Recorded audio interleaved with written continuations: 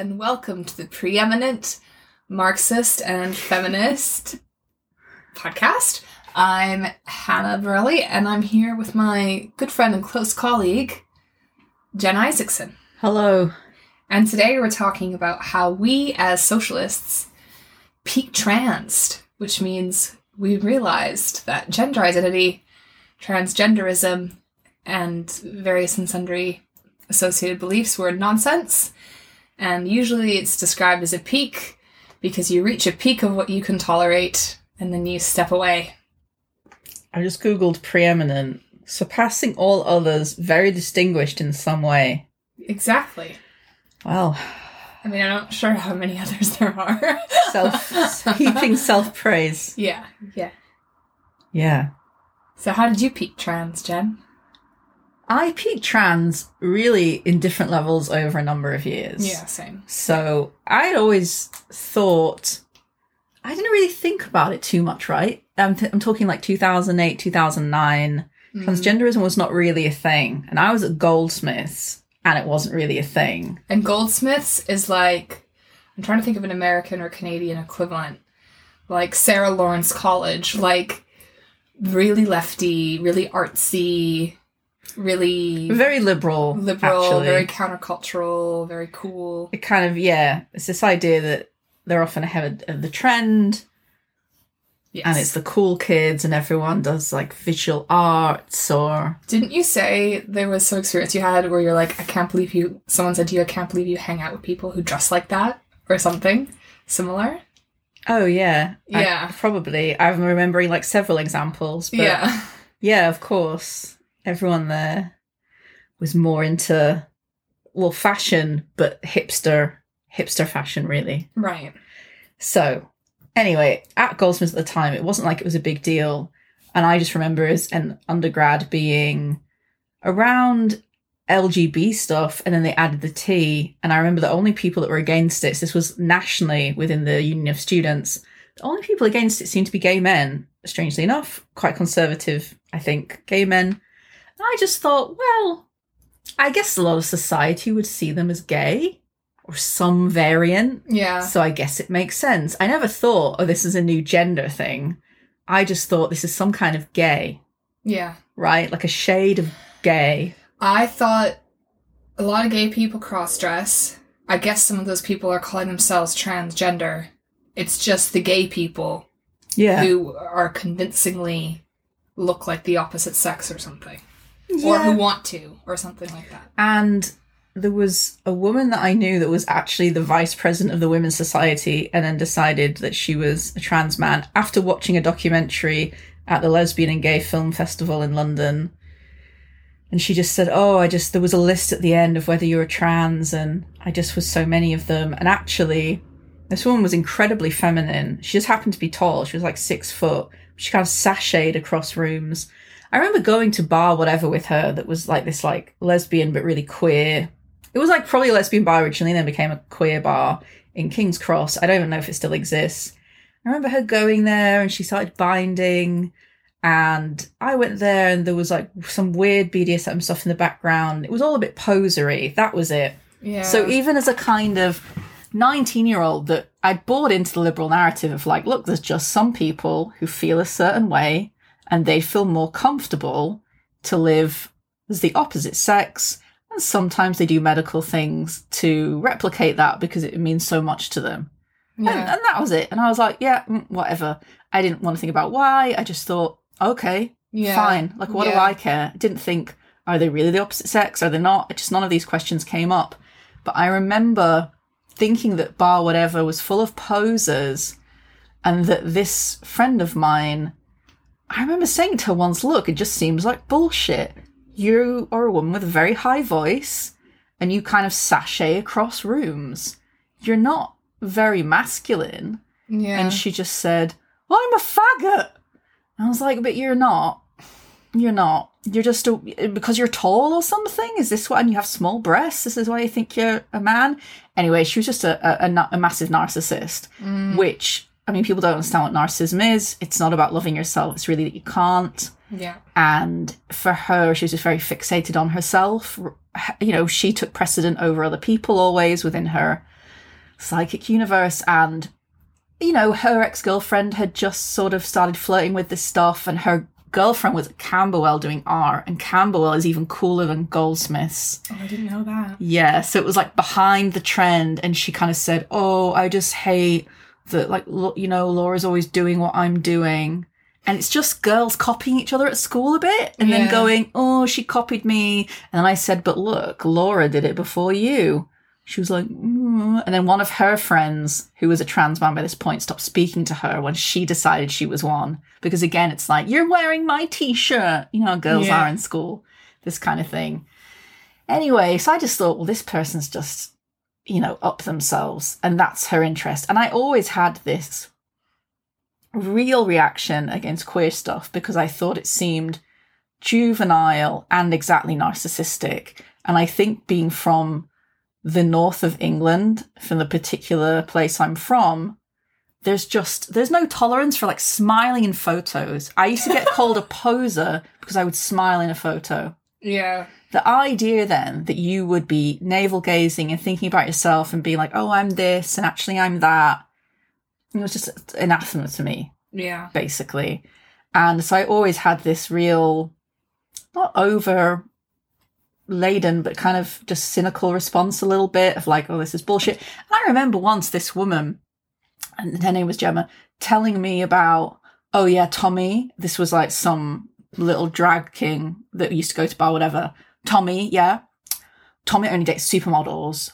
And I was like, that fat little drag king that sellotapes his own hair to his face.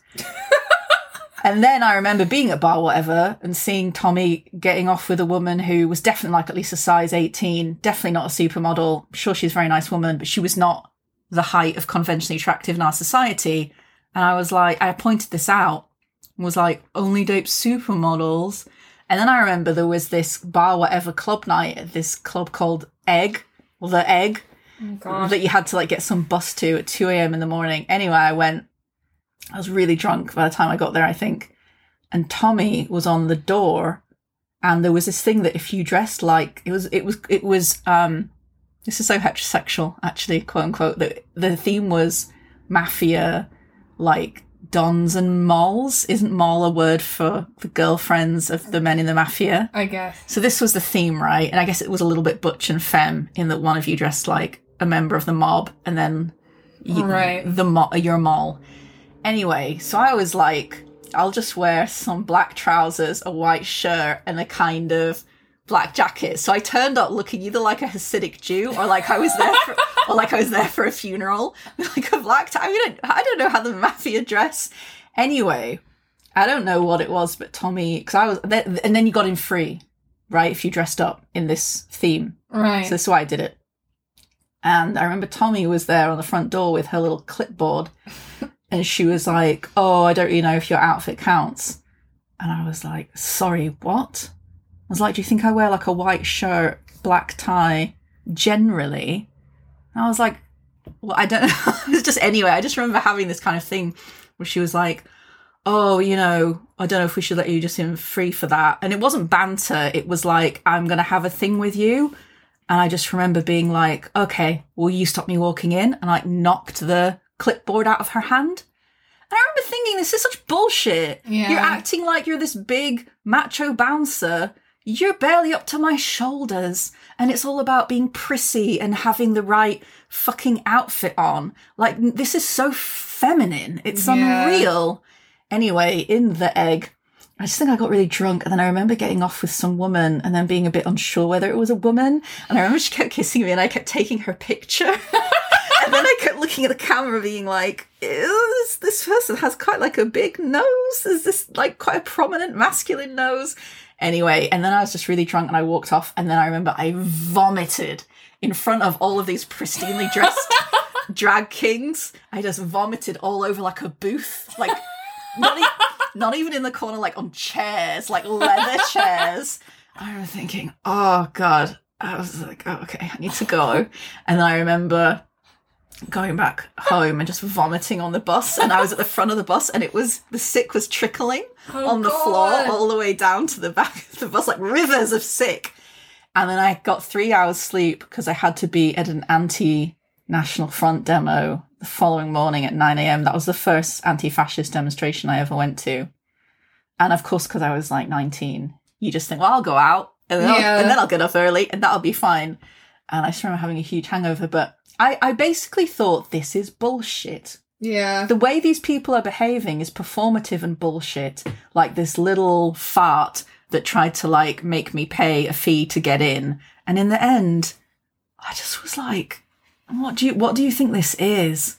And I just was like, you're a little dumpling. If either of us are really going to be compared to like who's most looks like they're in the mafia, it's not going to be you, right? Right. If there's a competition, which would be a ridiculous competition anyway, because it's like a fairy versus a dumpling, but I'm winning.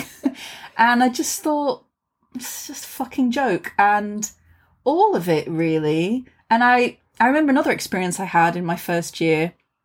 So I went out then to the candy bar, which is a lesbian. So all these people go lesbian clubs. Yeah, that's a big thing. All the trans men just went to lesbian clubs. Lesbian clubs don't exist now, thanks a lot, transgenderism. But when they did, they all went. So I remember me, this high-pitched Gemma woman, and then her friend Jamie and Jamie's girlfriend Maggie Zimmerman. They were both Americans, right? Maggie and Jamie.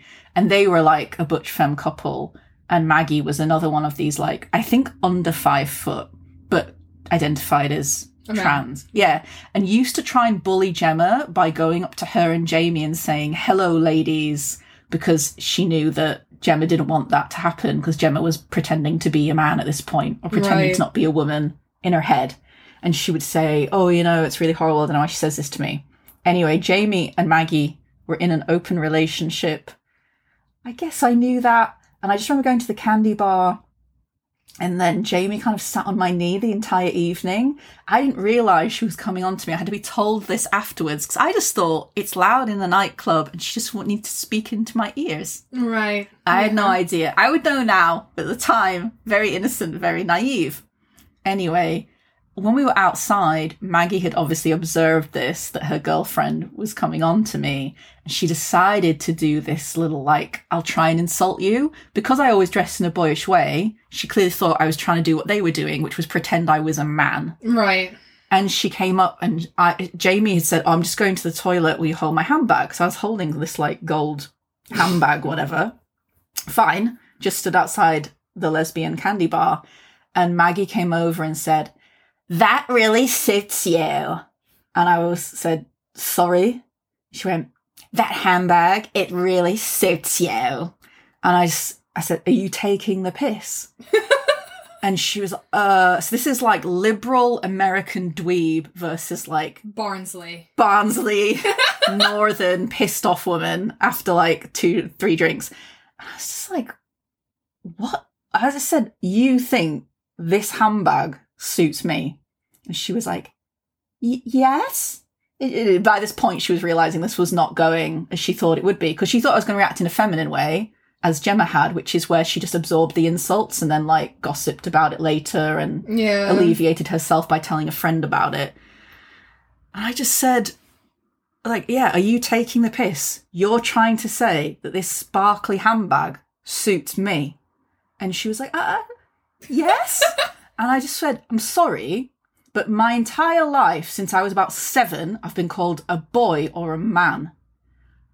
I was like, I know that this doesn't suit me, but I don't care if it fucking did. I was like, I'm not playing your little games. I'm not here to pretend to be anything that I'm not. I'm not trying to do something, so you can't try and tell me that I'm not managing it and I'm still looking like a big girly queen and that a handbag suits me. But I also know it fucking doesn't, because I'm mistaken for a man constantly, you little twerp. And she just kind of was like, sorry. I was like, don't be sorry, just shut up. Yeah. And this was the end of it. But as soon as I just said, look, this is a game and I'm not playing it. I can't lose in the game and you can't convince me I'm losing in the game because I'm not trying to be anything I'm not. And that was what I saw. It was just a load of quite girly women. Yeah. That were lesbians, but then they were like, oh, but I have short hair or something. And then they would try and take on this kind of confabulation of, I'm a trans man. And this before the non-binary stuff, right? Because obviously now they've all detransitioned and gone back to non-binary because they turned 30 and it wasn't fun anymore. But I just thought, this is just such bullshit. It doesn't go anywhere. Why do they even think that I'm in it? People at Goldsmiths would come up to me and, I don't know, like, we'd be in a circle of people speaking and one woman would say, oh, are you a boy? And I'd be like, what? And then I'd be like, what do you mean? And then they wouldn't explain it. And I'd be like, no, explain to me. Do you mean like BOI? Like that's some kind of boyish lesbian thing? Or are you actually asking me if I'm a young male? And then they wouldn't, because as soon as they find out that you're like, no, sorry, I'm not buying into this shit. Yeah. They suddenly retreat because they're like, oh my God. And it's just bizarre. I just hate it because all of these people are a total conformists at school, right? They were not the ones most of the time getting called like boys and being made. I had the YMCA song sang at me. Yeah. At like age 13 by boys. I would have like people draw cartoons of David Beckham and then hand me it and be like, you. Well, I was just like, well, David Beckham's very good looking, so thank you. Like, but there was just this like, these kind of conformists weren't like that at school because they couldn't stand the opposition a lot of the time. And then when they got to university, they were like, oh no, this is this fun thing we can take on. And it would just be presumed that I was involved in it and that my values were theirs and I wanted to conform. I wanted to think about myself or decide what kind of character I was in this like main like this like main character in syndrome. I don't have that. I don't think I'm in my own TV series. And I remember even Gemma, before she decided she was a man, she used to say, oh, I just want everyone around college to say, who's that girl? And she would wear this like hat on a certain angle. And she'd be like, oh, I need to start a new image, starting with a perfume. This is the girliest bullshit I have ever heard in my life. And like, I was just like, oh, what is this? This is terrible. And I remember even like losing some weight in my first year, because I just used to go out. I used to play basketball and go out clubbing. And because I was a skin student, I didn't used to eat all day before I went out, apart from like one piece of bread to line my stomach, so that when I went out, I didn't have to buy as many drinks to get drunk. Right. So I lost a lot of weight. And I remember even some of them like coming up to me and like putting their hand up my top at the back to like check if I was wearing a binder. It's like, no, I've just lost weight and my small breasts have now got smaller. Yeah. And I think I was so thin at one point, it did look like I had like a board or something, or like a book up my jumper. But it's like, it's so invasive. It's so insidious. There was all this weird game playing of, I remember Gemma telling me, oh, I'm jealous of you because you can play basketball and you can like, you fixed that door at the union the other day. Well, I'm sorry, mate, if I'm not completely fucking useless, but it's that she associated uselessness with being a woman. Right. And that therefore the fact that she couldn't catch a ball or like fix a door was almost like, oh, well, that means that I'm less of a man. And I remember she put on this burlesque event for like LGBT month. God, the burlesque thing was such a moment. Like they don't talk about burlesque as much, but there was a moment in like early queer stuff where they loved burlesque. I remember there was a burlesque event for International Women's Day, and I remember going with some Marxist I knew at the time and just being like, well, it's just stripping for goth girls, fat girls, and other types of girls that men don't always fancy. Yeah. And they're like, I get to feel sexy for the first time in my life, and that's what really matters to me. And she kind of just did this thing where she sat on a chair, like right in front of the woman, who was her friend that she didn't fancy. And it was just this thing of like, I need to objectify women in order to be a man. And it was just all this regressive crap. And I just I felt such opposition to all of it. The queer stuff, the trans stuff. There wasn't any of it that was appealing to me. But then these are the days, I guess, that, there was the internet, there was MySpace, Facebook, whatever. But whatever has attracted young gender non-conforming lesbians to it, I couldn't see one thing I found attractive. Yeah, it's interesting. And is that kind of what you would say your peaked moment where you kind of realized it was mostly nonsense? So that was my starting point. Yeah. And so I never bought in. But as time went on, it's like I watched Boys Don't Cry. Yeah. I found it a very good film. I cried. We all cried. Da-da-da. And I bought in that liberal narrative. And I would say that it was only in about 2014, when the trans stuff kicked off, that I started slowly, it's like chips fell away from it basically.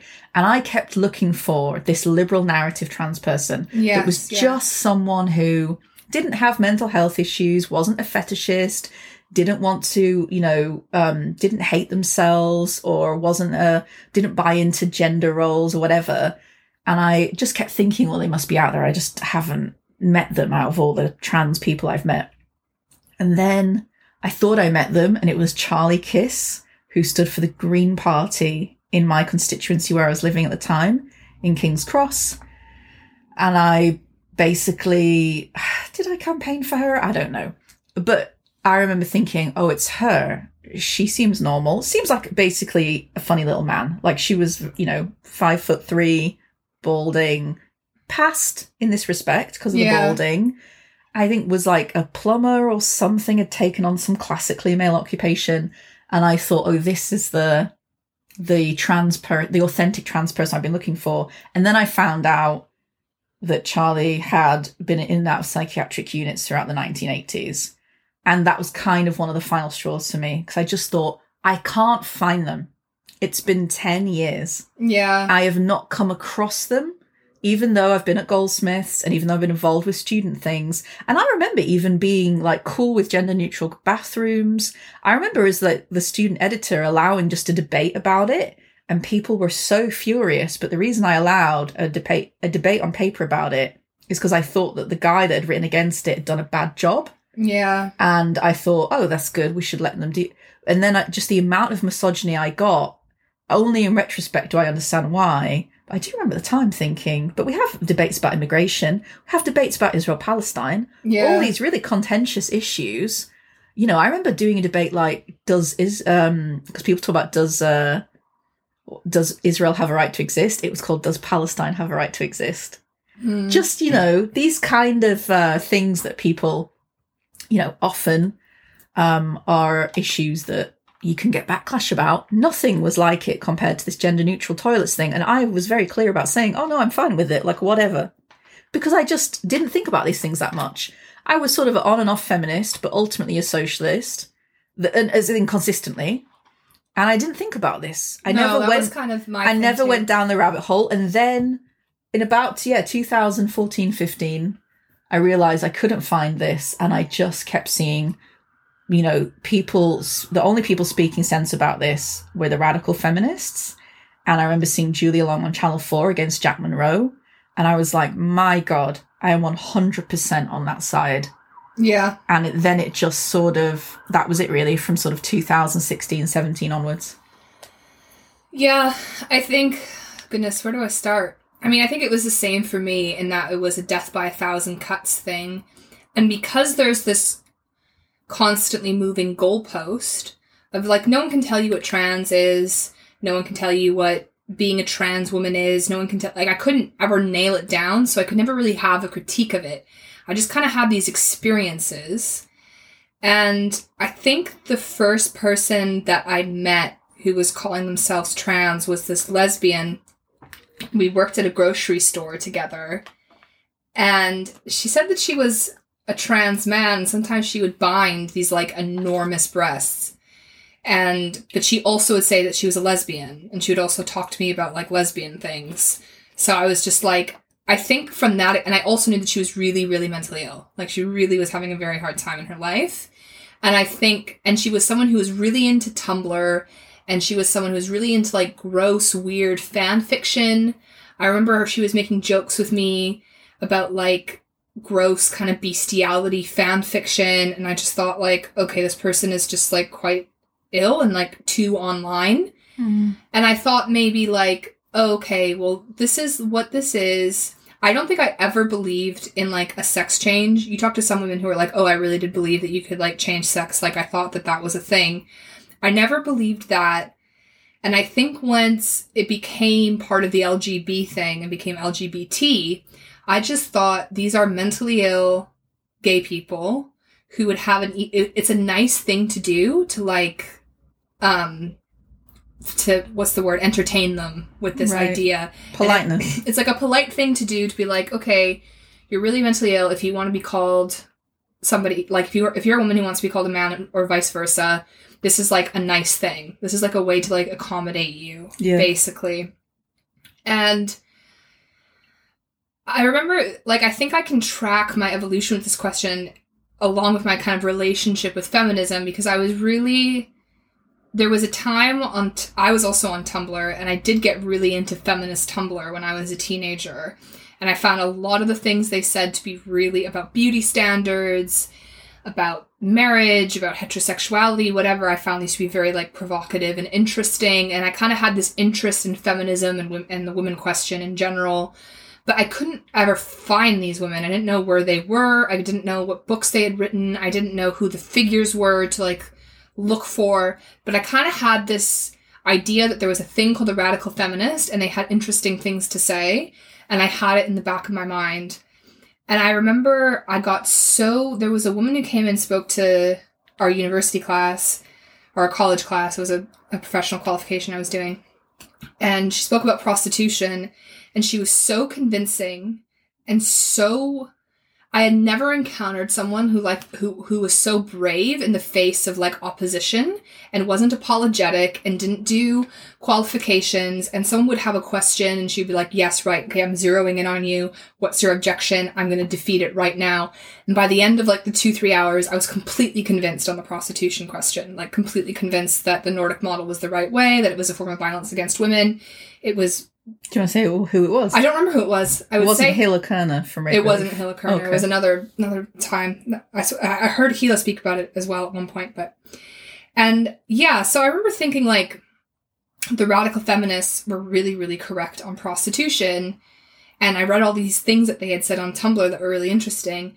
Maybe these radical feminists have something to say about trans that is meaningful, but I kind of parked it. Yeah. Because like at the time, I was really involved with this Marxist group. I was really getting very interested in socialism, and I thought that socialism and communism and Marxism as like a method was like the grand theory of everything. Yeah, I thought that explained everything.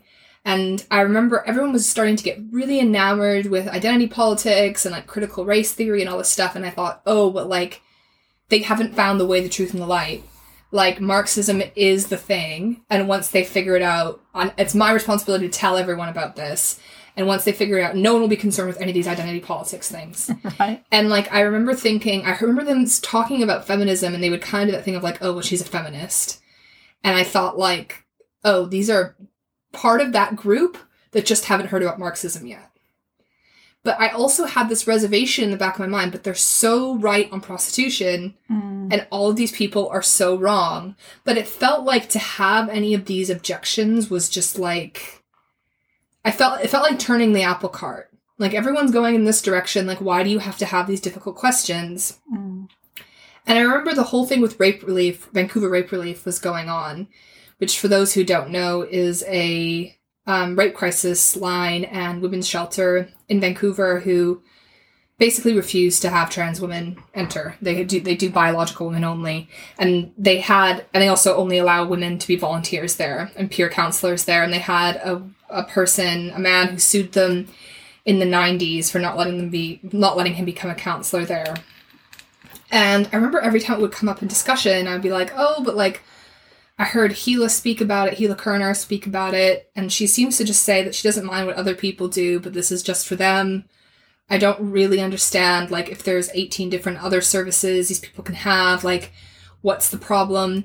And it was really weird because I never got any opposition, really.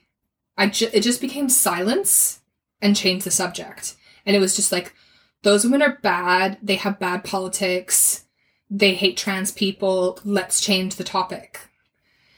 So I was really, and I remember there was this woman who was a trade unionist. She had worked in a trade union forever. She was this older woman, and people would say, oh, she's great, but she's a TERF. She's a TERF. And I remember thinking, okay, great, I can get this from, like, the horse's mouth. Rather than, like, hearing what the people say, I want to hear the argument. I want to have a discussion about this, and no one will have a discussion about it with me. Maybe she's the person to ask. because they're so right about prostitution. I don't really understand what's wrong with what Gila said. Like, what is I want to hear what the full political argument is. And we were at this party. It was like this barbecue.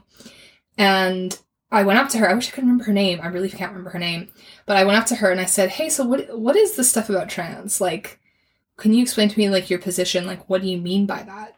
And I remember she got one sentence out and just said, she's like, well, you can't identify out of male privilege. You can't just decide. And someone behind her did like a hand at the neck, like, stop right now. Stop talking about this kind of motion. And it was like, to me. And I was just like, whoa, like, what have I done that was so wrong? And I kept having these interactions where I was like, well, why can't anyone just have the discussion with me? And it was at the same time that I was thinking about, like, feminism in general and the woman question, and, like, is women's oppression its own kind of axis? Does it really happen through capitalism? Like, are men beating their wives because they're very sad about capitalism? That doesn't seem very, like, comprehensive to me. Like, what is your theory? And I started to try and read more Marxist feminist stuff. Like, I started reading Engels and Federici and Vogel and other people, and it was all about reproduction. And I was just thinking, well, if women aren't female, then, like, what if women don't have the ability to reproduce as, like, an exclusive characteristic to women, then none of this makes any sense. And I remember I had a conversation with someone, and she was just like, oh, well, you can just be like Meghan Murphy and, like, go make a career off of this. Like, this is, like, you're picking on a vulnerable group. Like, I understand because I got into this back and forth with her over the phone. And then at the end, she's like, yeah, I could just be like Meghan Murphy, whatever. And I was like, okay, fine. But I never heard of Meghan Murphy. So then So she was being dismissive, and actually she'd highlighted Meghan Murphy to you, and then you were Googling Meghan Murphy, and it was like, oh, feminist current, great. And then I, like, watched Meghan Murphy, and I was like, oh, right, yes, Meghan Murphy is absolutely correct.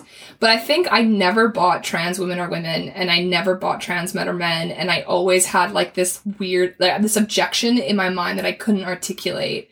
And as it just became one of those things where it was harder and harder and harder to kind of negotiate. And I remember I had a friend who was on the board of Pride in Vancouver, and we used to go to all the different Pride events. And so I didn't know it was, but my friend said, be here at such and such time, there's a Pride March. I said, okay, I went. It was a trans Pride March. I didn't know. So if pictures of me come out from this trans Pride March, I really didn't know what I was getting into. And I was kind of like, okay, well, this is that. And I'm finally going to find out today what all of these people are about. And they were doing the march, and they were chanting something about no TERFs on the drive. Commercial Drive is, like, the cool part of Vancouver. No fascists, no TERFs on the drive. And I remember even the people I was with, the communists I was with, we all kind of looked at each other and went, well, they're not fascists. Like, that's a different group. And then the actual rally was a really weird thing where they were all talking about education and this special school and how we have to talk to kids. And then all the people around were, like, had serious, severe and persistent mental illnesses. Like, people literally, like, responding to voices and, like, doing things, like, as this was going on. And I just thought, like, this is the last time I go to one of these. But I just had so many cumulative experiences like that where I was like, if I can get to the bottom of this, I'll figure it out. And then I never did. Yeah. When you come into contact with this stuff, with people that call themselves trans, it's very clear. Yeah. Yeah. And yeah, I just thought that, oh, like, there's a missing puzzle piece here. Like, if I just read the right book, right, or I have the right conversation, it's all gonna fall into place. But then, like, the contradictions just getting... I remember trying so hard, at the start of my PhD, I was like, oh, maybe Judith Butler's work is kind of about not having this freewheeling identity thing. And I remember even reviewing Gender Trouble for some magazine and trying to say that. And it was just kind of a hope. Yeah. That this stuff wasn't as bad as it was, and maybe I could interpret it differently. Then in the end, I was like, no, it is, and that's it. Like, Judith Butler's an idiot, and just gonna have to concede that this person that everybody worships is an idiot, actually. on this question at least. And I remember just, I met an older woman in 2016, or 2015 actually, and then became close to her in 2016. And, she would talk about her son that thought he was a woman and how this had all started after he had a nervous breakdown, after he graduated university and some woman had sexually rejected him, and how he was, really classically male in that he was just kind of an incel at home who would sleep during the day and stay up playing war games with other men in these kind of online video games. And he was really disturbed. I think he basically tried to shag his mother several times.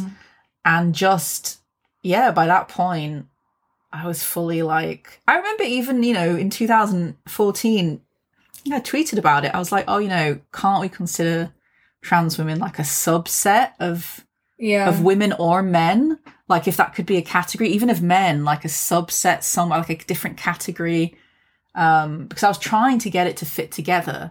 And I was really still a little bit, I should use pronouns. Yeah. Until about 2017. I think it stopped at the end of 2017 after Maria McLaughlin got battered. Well, hit in Hyde Park. And then I saw all the left-wing groups I'd been involved with just absolutely trying to exonerate the man who hit her. I just thought, you know what, like I just can't be having this anymore. And at that point I was like, I'm never using pronouns again. I'm never avoiding pronouns even.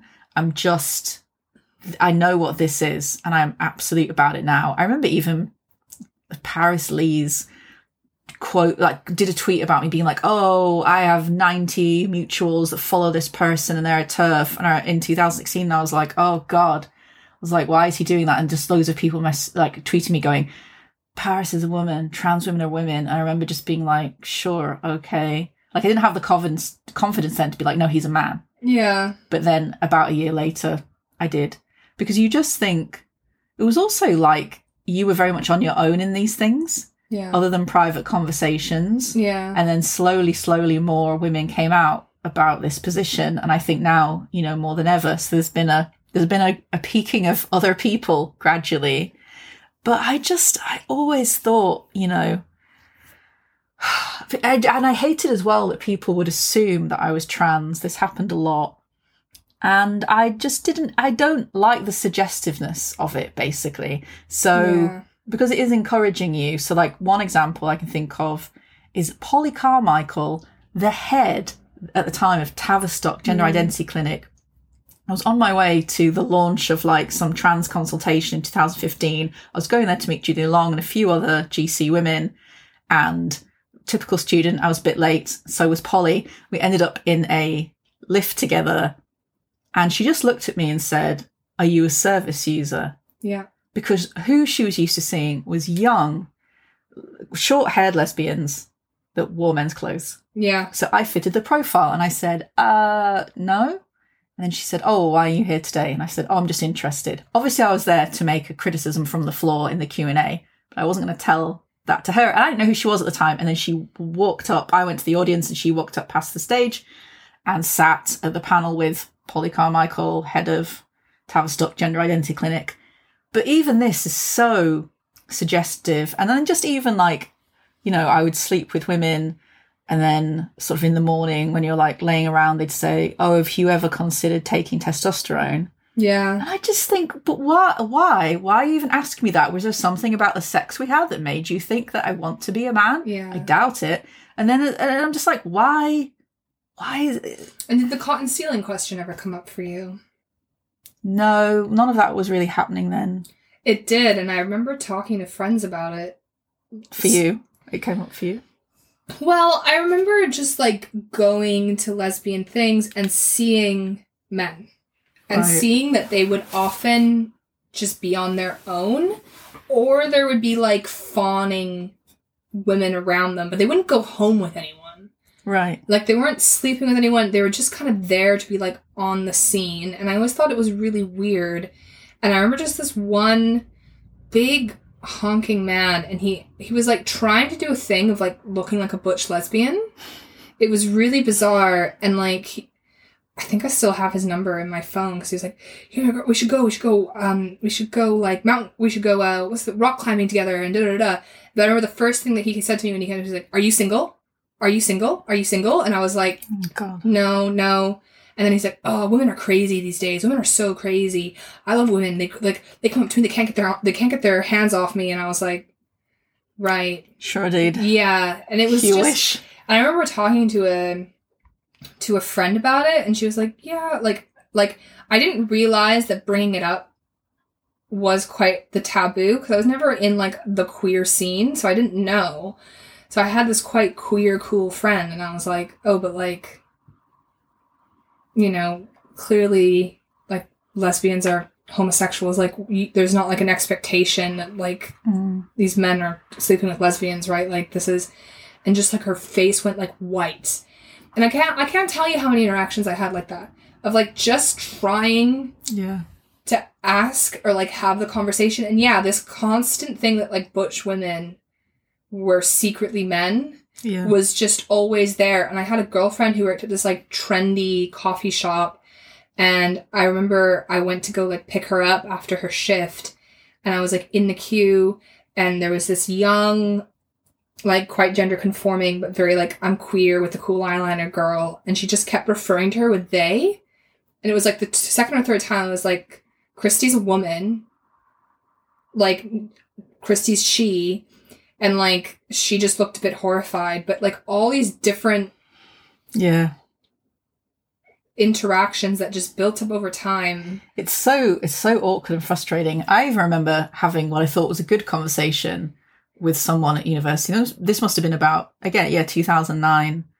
And I said, I don't identify as a woman. I am a woman. And she went around telling people Jen doesn't identify as a woman. Wow. She just heard the first sentence. Wow. Because it made sense for her. I'm sure now she probably considers herself a non-binary wombat or whatever. But it was like you couldn't get through. And I would get frustrated with people sometimes and just be like, no, I'm a woman. I really like my breasts. I like other women's breasts. I really like my body. I dress like this because I think it's like, I don't know, I'm comfortable like this. And I think it's attractive. It's like trying to get people over that. It's like, no. Yeah. I think women that look like me are hot. I'm going for a certain look that I think is nice. I'm not like some reject who's trying to dress like a man because it's like, I don't know how to dress like a woman. Yeah, exactly. It's like, no, I think this is good. Yeah. I like short hair on women. I like women that wear men's clothes. I like other kinds of women. But it's like, I'm neither getting something wrong here in terms of femininity, and I'm neither trying to opt out and be something else. And just the surprise when you'd be like, no, I like how I look. And if I didn't, I guess I'd change it. And then them just kind of realizing like, oh, self-esteem, confidence, likes your breast, like you don't want to chop your breasts off. And they'd just be so surprised. And I'd be like, I don't know if you've just not met a woman before who isn't riddled with insecurity, but there you go. We've met now. And I think another big thing for me was realizing how Western it was. Right. Because I remember dating a woman who wasn't from the West, basically. And she just was like, oh no, but they're men, right? Like she didn't have the whole, because like I think when you're in it, you kind of have like this anxiety and like, am I using the right language? And like I have these objections, but like I don't know how to articulate it, but da-da-da-da-da. Oh my God, I just remembered. When I worked at a coffee shop, I had a man who was a regular at the coffee shop, and he went to a college that was around where the coffee shop was, and we'd often have cigarette breaks together. And I remember thinking, oh yeah, this person's a woman, definitely this person is a woman. I'm trying to make myself think this, I'm trying to make myself think this. And I can almost squish it in my mind to try and like, yes, this is a woman. But he wasn't like a mean, horrible, bad person, but he would tell these jokes that were really, really sexual, and almost very sexually violent. And we'd be having these normal conversations, and then I would just be like, I remember one time we were told not to smoke our cigarettes in a particular area, And he was like, oh, I should just shove this cigarette up her pussy. Oh my God. And I was like, whoa, like, this is just nothing I've heard. Out of any woman's mouth. Out of any woman's mouth. Like, and yeah, I think it was, like, and my girlfriend at the time, about that friend, was just like, oh yeah, that's a man. And I was like, oh my God, the relief. Like, I've met another sane person. I remember even having a trans woman friend. This is in 2010 when I was at LSE. I was working in the student union shop. Yeah. I always just had a bunch of jobs whenever I was a student to try and survive. And I remember just getting to know him over, like, was always like the supervisor on shift. I think that was his role. He wasn't the manager. He was like the supervising staff member, and I was on the till. Anyway, like, whatever, we kind of... He was really nice to talk to, right? Yeah. And obviously I knew that, you know, he wasn't a woman. Yeah. But was fairly passing, and he definitely thinks he passed. Like, he came out to me as trans, like, a year after I knew him. And I just said, oh yeah, like, cool, fine, whatever. I didn't want to go, look, Tara, obviously, when I set eyes upon you, I knew this. Yeah. And I just remember going out with him and his boyfriend, who was also a trans woman. And I remember we were like, I don't know, went to the cinema or went for dinner, like, and it was just like being with two nice autistic men. Yeah, it's often what they're like, yeah. Yeah, so like the boyfriend was obsessed, had a special interest in Egyptology, and had gone to Malaysia, I think, or Indonesia, to join the communist group, which shot themselves in the foot with an AK-47, had to be sent home. Great. I'm sure you were really helpful to the rebel forces there. And then Tara just seemed like a nice, sort of soft man. And, you know, I even remember buying some, like, lesbian comic thing for him. Yeah. Trying to be like, oh, you're a gay woman like me. This is, like, how cool I was with it. I just thought, oh, yeah, you just got to be nice. And I remember, just, like, I wish I had said, well, obviously I know that you're trans. Everyone knows Tara. 'Cause I remember once him sort of moaning to me about society's so transphobic. I overhear things, and he got the op. He got bottom surgery and said that he woke up to the nurses talking about how gruesome it is. And I kind of wanted to be like, well, society's not that transphobic, because actually everyone knows you're trans. Everyone knows. And you don't get any shit for it. So... But no, they were like, I remember going to like a restaurant with them, and like we left because they couldn't tolerate like the kids running around. Just like, just things that men would be much more, you know, was obsessed with Star Trek, was really into kind of fantasy fiction stuff, just was an autistic guy. And he'd had a really bad time at school for just being, I think, a bit soft. Still lived at home with his parents in his 30s. Had managed to find another funny bunny to be with, basically. Yeah. And they were together. And I just thought, oh, yeah, fine, whatever. And so we hung out a bit. And then I remember I posted Rebecca, what's her name? Rebecca Riley Cooper. Okay, I don't know. She was a GC woman who is a bit more off the scene now, but she was a lecturer. She did a very good PowerPoint presentation. I posted one gender critical link on Facebook, and he de-added me. And that was it. Yeah. Because there can never be... This is the thing. This is what Lacan even says about any psychotic delusion. There is no room for doubt. Yes. There's often doubt about whether you love someone, or doubt about your own abilities, or doubt about things you want, doubt about all kinds of things, right? Ambiguity, ambivalence.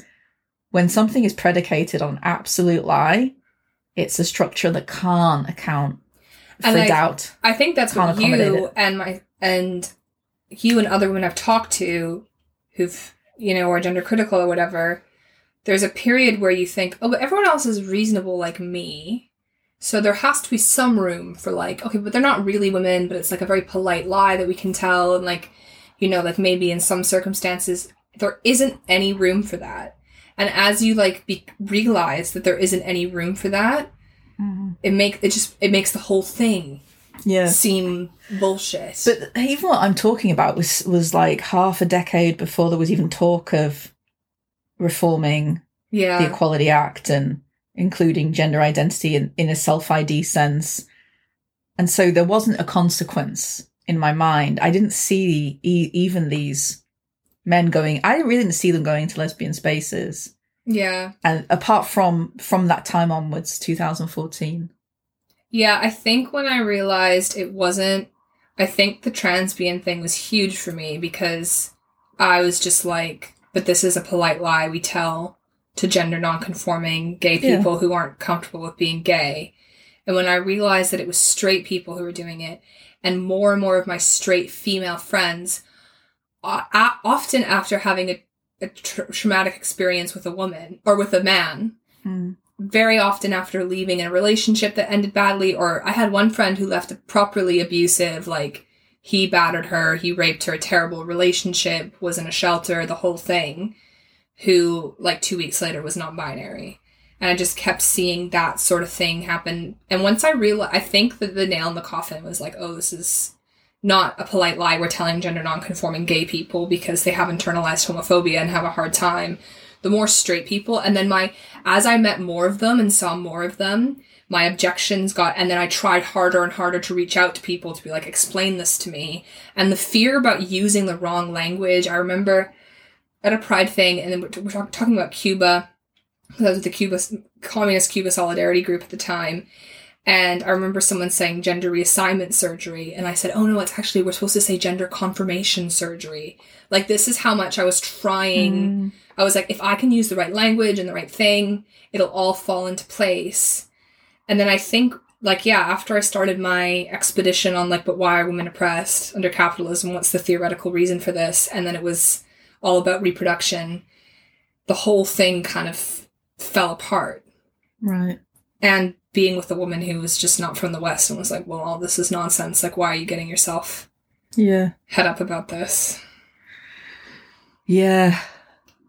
It's so crazy that then the laws were meant to accommodate this stuff when it just never seemed valid at the time. And honestly, I mean, just looking back, you know, so I was the LGBT officer technically as an undergrad at Goldsmiths. And then I found out 10 years later that the LGBT Society's main vocation was organising the asexual disco once a month. I just thought, how's this good for anyone gay? Yeah. I just, you know, like a lot of people, went on a bit of a sex marathon once I got to university. And I thought, an asexual disco? Like, I can't think of anything worse. Well, that's the other thing. I always knew that the other additions to the alphabet mafia were nonsense. Like, I could never, I could never buy into the rest of it. But T was holding on by a thread. And I was just like, I need to find some confirmatory thing about T. What did you think about queer? Because again, I just thought this is narcissistic nonsense. And the socialist group I was part of would argue against it. I remember I was meant to go to an LGBT student conference and speak against it, and I didn't end up going in the end. But the Socialist Workers' Party used to argue against it until about probably the mid 2010s. They did an event recently. I saw a poster about queer theory versus Marxism. Is there really a contradiction? So they've really gone the opposite direction. Gone the total opposite way. Yeah, I just thought it was an umbrella term, and I thought, okay, maybe people don't like saying LGBT. I remember even thinking, if this is an umbrella and people saying that I fit underneath it, I guess gender nonconformity of any kind is here. But then again... But I didn't want to have to think about it. But then again, the straight people... And when the straight people started calling, and I remember having a conversation with a woman, she's just like, oh, I just like the word queer because it's not defined. And I remember thinking, you don't want to define it because you're straight. Yeah. And once I just was like, well, this is I also was understanding this is a party straight people want to attend. Yeah. And then when I kind of put that together, I was like... I remember sort of incel, weird wizard men arguing, oh, we want to be able to go to LGBT conference, P should be there, polyamorous. And this kind of thing. I mean, it probably is now. But just seeing all of that happen. And you know, before Stonewall took the trans thing on, they were called transphobic repeatedly. Yeah. That was a big thing in circulation at the time among students, was Stonewall are transphobic because they won't take on trans issues. That was the other thing that kind of piqued me, or put me up the peaking mountain, was I'd hear so-and-so is transphobic. and then I would investigate it, and often they would have said something like, oh, well, there's only two sexes, or like, I don't understand what non-binary means, and then I'd be like, oh, does that qualify? You know, when I was, this is literally when I was the LGBT officer at Goldsmiths, I went to my first lecture of the year, and then there was a seminar after, and I already knew who the lecturer was, and then you just get allocated a seminar, right? And I went in, the name on the seminar for the who was leading the seminar was a female name, and I went in, and it was a guy with long hair with tattoos in biker gear, and I nearly put my hand up and said, I think I'm in the wrong seminar. And I just thought, just hold your breath. And then the guy turned around and said, hello, my name's Louise. And it's Louise Chambers at Goldsmiths that was sleeping with a 19-year-old student of his. And the student just got made to change course. But because he identifies as trans, there was never an investigation. Was this the guy with his dick on things and took pictures of it? No, that's in NUS. That's a guy called Jess in NUS who made a blog where he, exposed his genitals at work and then put it on a website. Yeah, these are the kinds of things that would happen, and many people are listening going, why didn't you whatever? But you have to keep in mind, I think for Jen and for myself, is that we weren't, I wouldn't have really called myself a feminist. Even if someone were to ask, I would say, yeah, I'm a feminist, but I wasn't really a feminist. Some years I did, some years I didn't. It depended really who I was around and whether I was very involved in those politics. I mean, like, I chained myself to a Miss University contest in 2009 because I was part of the Feminist Society, and then I graduated and I wasn't. So it's just really what circles you're in and what emphasis there is in your political thought. But the thing is as well is these things happen, and it's only really when they start to stack up. I remember even in 2014, 15, saying to people, oh, I just think most trans people want to get on with their lives. Again, this idea of the liberal narrative of, there's just a normal trans person out there, for whatever reason, is uncomfortable in their own body, and they just prefer to live like X and Y. And if that was all it was, it'd be like, oh, yeah, well, what's the big deal? What's the beef? Yeah. Yeah, I think for me, I never got it. And I don't know if I ever bought that. I thought they were mentally ill people who were, like, sad about being gay. I thought that a lot as well. And so I just thought, like, okay. And I kept trying to have these conversations with people, and I kept being... But I did, even drag, I just thought it was ludicrous. Like, the drag kings were the ones that I would encounter. And just this emphasis on, this fake performance thing. I thought, sorry, I'm going to get big radical feminist cancelled, but I thought drag was quite fun.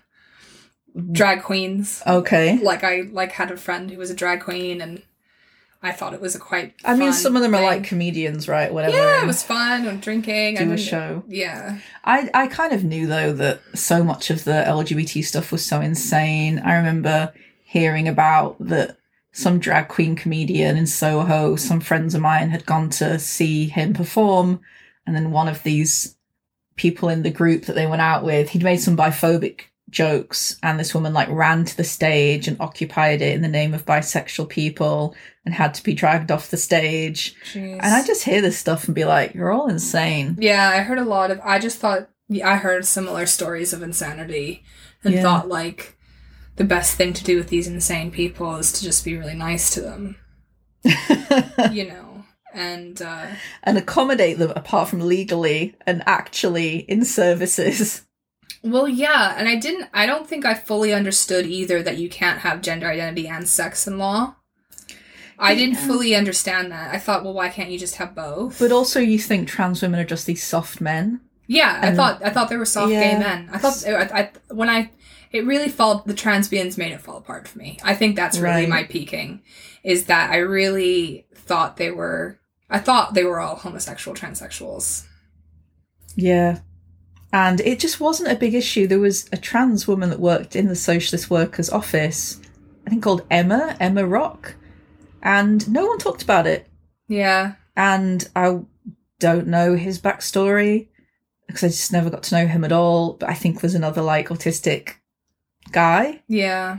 And it just, honestly, it's hard to believe it. Like, it just wasn't on the agenda till, say, 2012, and then definitely from 2014. 2014 was a huge jump for sure. There was a huge jump in 2014 to 2016 is where things started to get crazy. And then I kind of was like, well, someone needs to explain this to me. And nobody could. It was such a relief to find other women that you could speak to about it. And I think, subconsciously knew they were there because I thought these women are so correct about prostitution. And I remember getting into roaring arguments with people about prostitution over this because I was so convinced. And I just thought, like... I think as well because I'd had some experiences of being treated like a man in a micro level kind of way. So I remember getting an internal flight in Venezuela in 2008, and they kept avoiding taking my passport because I needed to book a ticket. So I'd got a flight there and I needed to actually buy a ticket in the airport. And these women kept just like serving other people. And I was like, what's going on? And I didn't really know Spanish. And I just remember sort of insisting at one point, kind of going up to the front, and it was communicated to me that they were saying children can't fly on their own. Jen also looks very, very young for her age. Well, they thought that I was like, I don't know what it was. It's 14 or 16, whatever the rules were. I was not up to the 18 or the 16, whatever it was, to fly on your own. But it was so strange. It's like, just check my fucking passport. But they thought I was a boy who was developing as a teenager, right? And I remember this being communicated to me, and this old man in front of me said, oh, and he really tried to save my dignity. And he went, oh, how old are you? And I said, like, oh, 20. And he was like, oh, he probably has a wife. You have a wife? And I said, yes. And he said, oh, he has a wife. Do you know what I mean? And I was like, oh, 21, actually, I was 21. But, and so he was, and I thought, oh, it's funny how men do that for each other. So I'd kind of had these insights of the way that men treated each other, like, with dignity. And I had some inkling to like, well, that's not how I'm treated when I'm read as a woman. When I'm like being sexually harassed on the bus or at a cash point or whatever. And I was very aware that I was not, that my whole life really I'd been treated more like a woman. And so I just don't know how people delude themselves. And I also don't really understand like why people just don't grow up. Because you might want to be involved in the subculture, but it seems like today, this kind of youth subculture stuff lasts until you're 30, 35. Yeah. Whereas for me, it was very like, yeah, but, you know, that lasts at best to your very early 20s. And so I just stopped going out to gay clubs. And so I didn't see its emergence in those spaces in the way that you did. Yeah. I always just thought, yeah, it's mentally ill people, and this is like being nice is to accommodate them. But the demands just kept getting more and more insane. And like the contradictions, and I remember kind of thinking like, oh, but non-binary, but you want to be binary. You want to move from one binary to another, like one part of the binary to another. Like, isn't that a contradiction? And just asking these questions and always getting these like horrified replies. I didn't understand that either because I thought, but if being female doesn't define you anyway, why will trying to be male? And then I just kept thinking, why are people uncomfortable with their bodies? Like, you can change your body by going to the gym or, I don't know, doing whatever. And I just really thought of it as people with problems. Yeah. And I didn't like that people assumed I was trans, as if I had a problem with myself.